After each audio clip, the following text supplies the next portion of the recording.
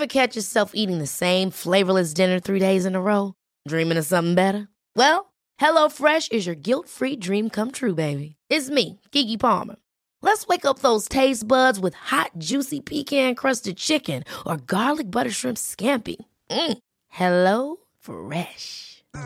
Stop dreaming of all the delicious possibilities and dig in at HelloFresh.com. Let's get this dinner party started.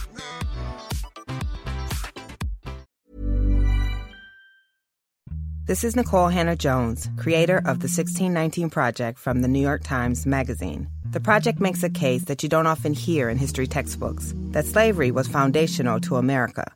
So it wasn't surprising that we ignited a fierce debate among historians about these issues. But that's the power of the New York Times, to spark an important dialogue with bold, rigorous reporting that forces us to examine our assumptions. To learn more, go to nytimes.com/worthit.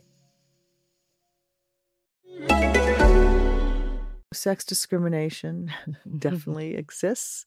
We've come a long way, and we have a long way to go. And I think discrimination on the basis of sex faces us all. I think, you deal with it, you fall down, they knock you down, you stand right up, and you keep going, and you never give up, and you keep telling the stories you want to tell.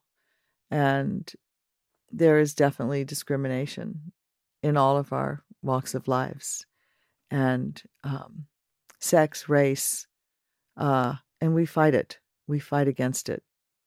That's all you can do, is tell your story, tell your truth. Hi, I'm Mimi Leder, and you're listening to the Wannabe Podcast. Hello, and welcome to the Wannabe Podcast. I'm your host, Imri. Wannabe is the podcast that takes you from where you are right now to where you want to be in 30 minutes or less. Thank you for staying subscribed and listening in. And if you're not subscribed, you can do so for free and catch a brand new 30-minute episode every Wednesday. If you're enjoying this episode, please do tell a friend, tweet me at Wannabe Podcast, or screenshot and tag at Wannabe Podcast in your Insta stories. This week's guest is esteemed director Mimi Leder, who's behind the incredible movie On the Basis of Sex, which is the Ruth Bader Ginsburg biopic. It's currently out now as of February 22nd in the cinemas. It's a fantastic watch. I've seen it, and I highly recommend you go and see it, because Ruth Bader Ginsburg is a true feminist icon, and the movie, she's just a badass in it. She infamously moved the needle on gender discrimination and women's rights in the Supreme Court. Mimi Leder is a producer and director. Her credits include On the Basis of Sex, The Leftovers, Deep Impact, and Pay It Forward. On the Basis of Sex is Mimi's first feature film in 18 years, following what she describes as movie jail. While we don't get into that, I will give you some context on her comments on being in movie jail. So her film, Pay It Forward, wasn't as successful, and Mimi struggled to get hired as a director afterwards. She believed that this was in part due to her being a woman in a heavily male-dominated industry.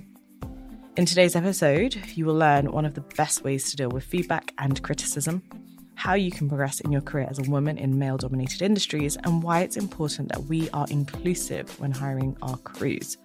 We jump straight in with why she said yes to On the Basis of Sex after 18 years. Okay, so I guess the first question I wanted to know is, what made you say yes to directing On the Basis of Sex? Well, what made me say yes to On the Basis of Sex was I read the script, and I immediately fell in love with the story. And I had known about Ruth Bader Ginsburg, but I hadn't known the personal story of Ruth Bader Ginsburg. And I found her story just fascinating, and I found a lot of commonalities in her life and in my life in a different generation. She had a very long-term marriage. I'm in a very long-term marriage. We're both mothers, and we're both Jewish, and she broke the glass ceiling for generations to come. And in my own way, I broke the glass ceiling for other filmmakers, young female directors to come. Yeah, you definitely did.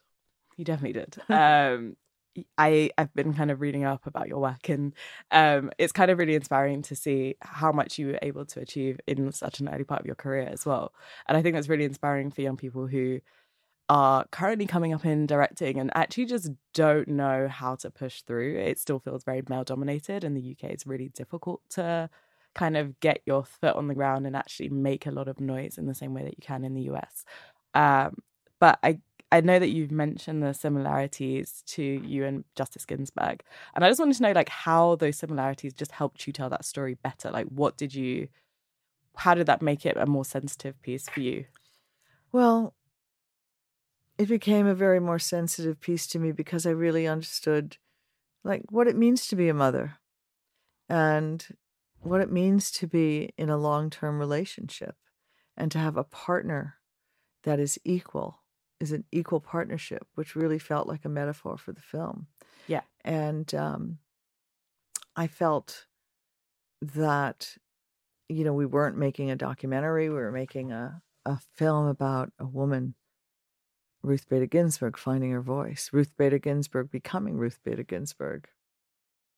Agreed. I felt like in the movie, I didn't know that much about her before. I knew her by name. I knew her by face. She's illustrated everywhere. There's a really good, I think, New York Times illustration of her that's just like infamous now. But I felt with the movie, I watched it with a filmmaker friend actually, and we were like, this was so educational. We just did not know that side of her, and I felt like you really did capture some of the more personal aspects. I actually really remembered like the sex scene, even though it wasn't a sex scene, being like, oh my gosh, this is just a bit much. I don't know if I want to see Justice Ginsburg in this light. Well, that's very funny because, when I shot that scene, it was, we're doing a sex scene or little pre-sex scene of Ruth Bader Ginsburg. What's she going to think? And so we shot it, and it was actually far more risque than what's in there. Yeah. And when I first showed it, really? Oh yeah, So funny. it was more modern. Let me put it that way. Okay. And so we had dinner with Ruth Bader Ginsburg after I showed it to her for the first time, and her official biographer was there. Mm-hmm. And the first thing she said when we all sat down was, "Oh my God, the sex scene!" It was just so much. And I said, well, you should have seen it before. And then all eyes turned to RBG. Yeah. And she said, I'm fine with it. Okay. Well, if she's cool with it, then I love it. Me too. It was really intimate in that you didn't show pretty much nothing was shown actually, but it was just, I guess it was the intimacy between her and mine that was just so like palpable. So yeah, well done for capturing that. Yeah. I was like, oh gosh, should I be watching this? I know, it was intimate. It was important to show that, she's not a superhero, that she's this woman, who's real and who feels things just like everyone else does. Yeah. And their relationship was central to the story and to the success of their story, and that this is a film about how change can happen, and it's also a film about how love prevails. Absolutely. You did a phenomenal job of capturing their humanity, which I don't think happens that often in film, actually. Thank you. I've seen, I think The Hate U Give I watched recently, which did a really good job of that as well, where there's like a real human aspect of I can relate to these feelings, these emotions, this intimacy, this discomfort.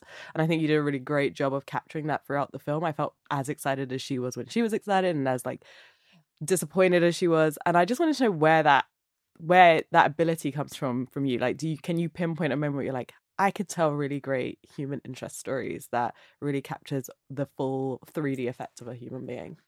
Well, I just get into the characters and the story, and I try to make it as authentic as it can be.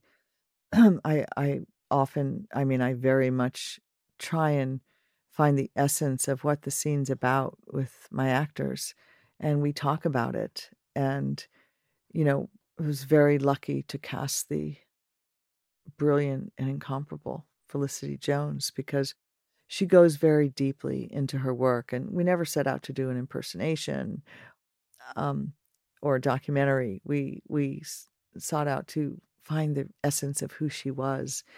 And same with Armie Hammer. Marty was the funny one, he was the charming one, and she was more the quiet one and the shy one. And we really got into those characters. So when I'm working with actors, I try and go into who they are and why they're doing what they're doing and what do they want. Yeah. And I try and go into a scene as authentically as I can. Yeah, that sounds great. Sounds Thank like you. a good system. Yeah. It's working. Thank you. I did want to touch on something you said about Felicity Jones as the casting choice, because I know that I think it was in The Guardian. I don't remember the guy who wrote its name because it felt irrelevant. But he slated Felicity Jones as the choice for RBG, which I thought was strange because I watched it having read that review thinking, oh, maybe I'm going to feel the same, that she wasn't the best choice for the film. And actually, I really loved her in it. And I think dealing with criticism is something that we all have to contend with. And so I wanted to know how you've handled that and how do you deal with criticism in general? Because that's been kind of a big part of your career as well. Yeah. Well, first of all, when RBG saw the film, she thought it was magnificent. And she said to me, I can't imagine anyone playing me but Felicity Jones. So I would take it from her that she was very proud of the film and very proud that Felicity did do such a magnificent job playing her and portraying her and getting inside her soul. And, how do you take criticism? It's hard. Sometimes, you read it and you go, really? And sometimes you just, it's hard. You just kind of don't read it.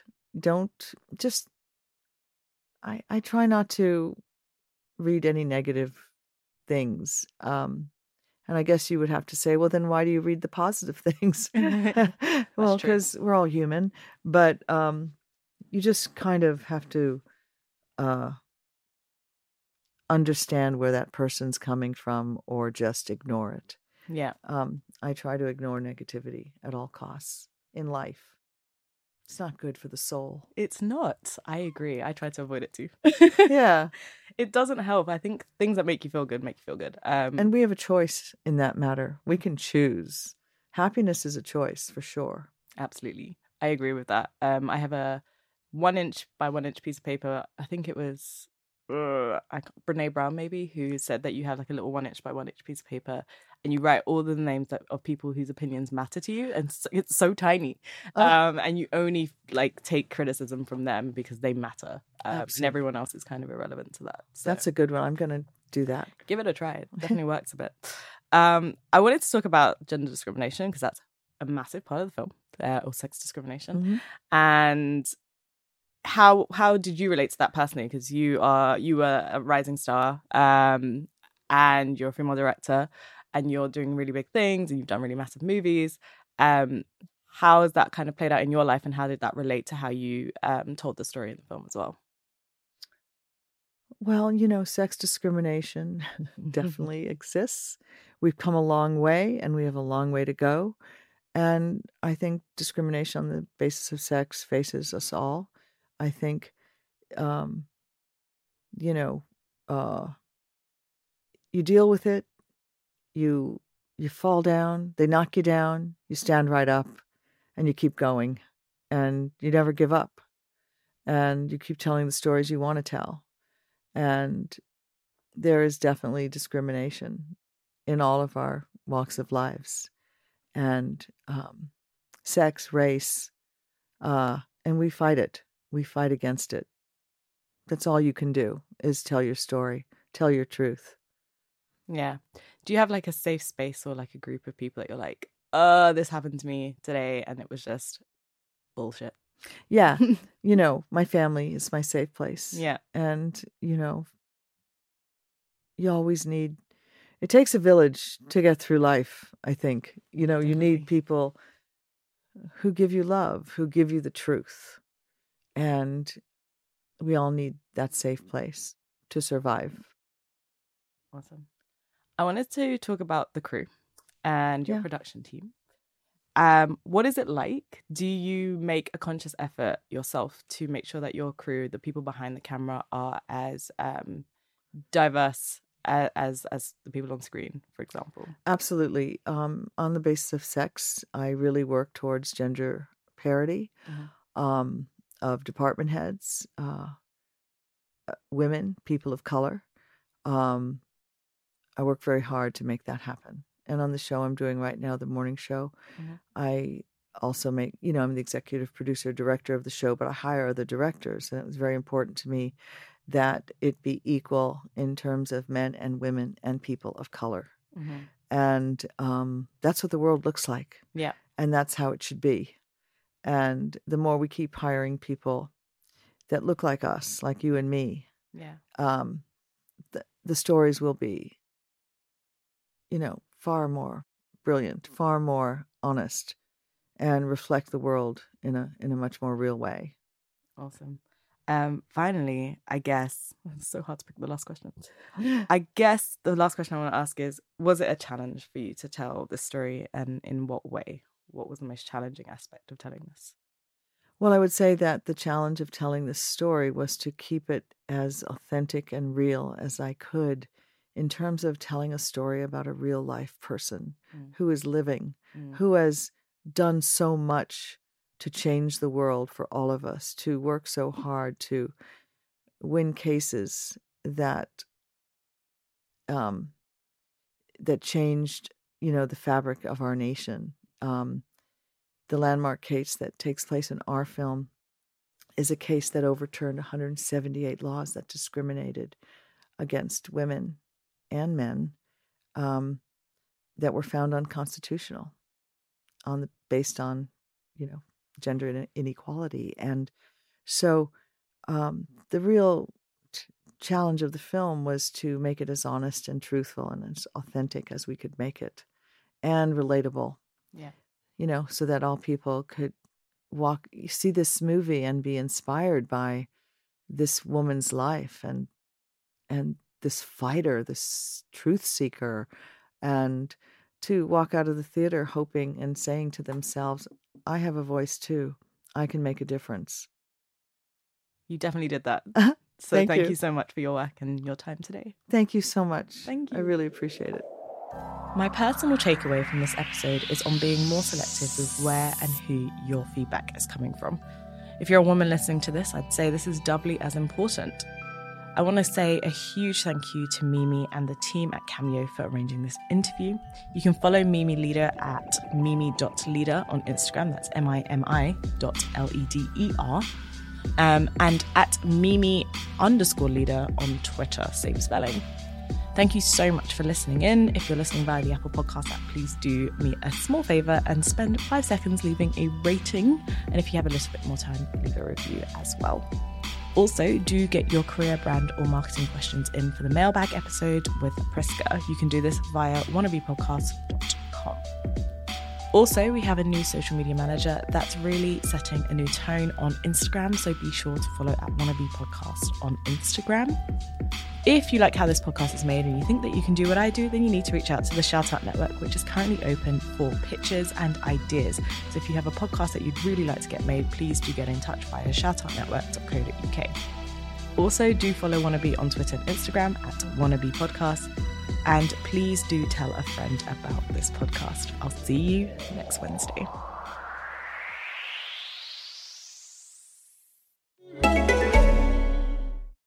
Upwork has the world's largest network of independent professionals. So if you need a UI designer... Hey guys, it's Kevin. A full-stack developer... This is Madeline. Or a whole team of designers and developers working together... Hey, you've got the full team here. Myself, Rachel, Adam, and Stephanie. Hey-o. Hey, everyone. Hey, how's it going? Hi. Upwork has agencies too, available for 6 weeks or 6 months. When you need in-demand talent on demand, Upwork is how.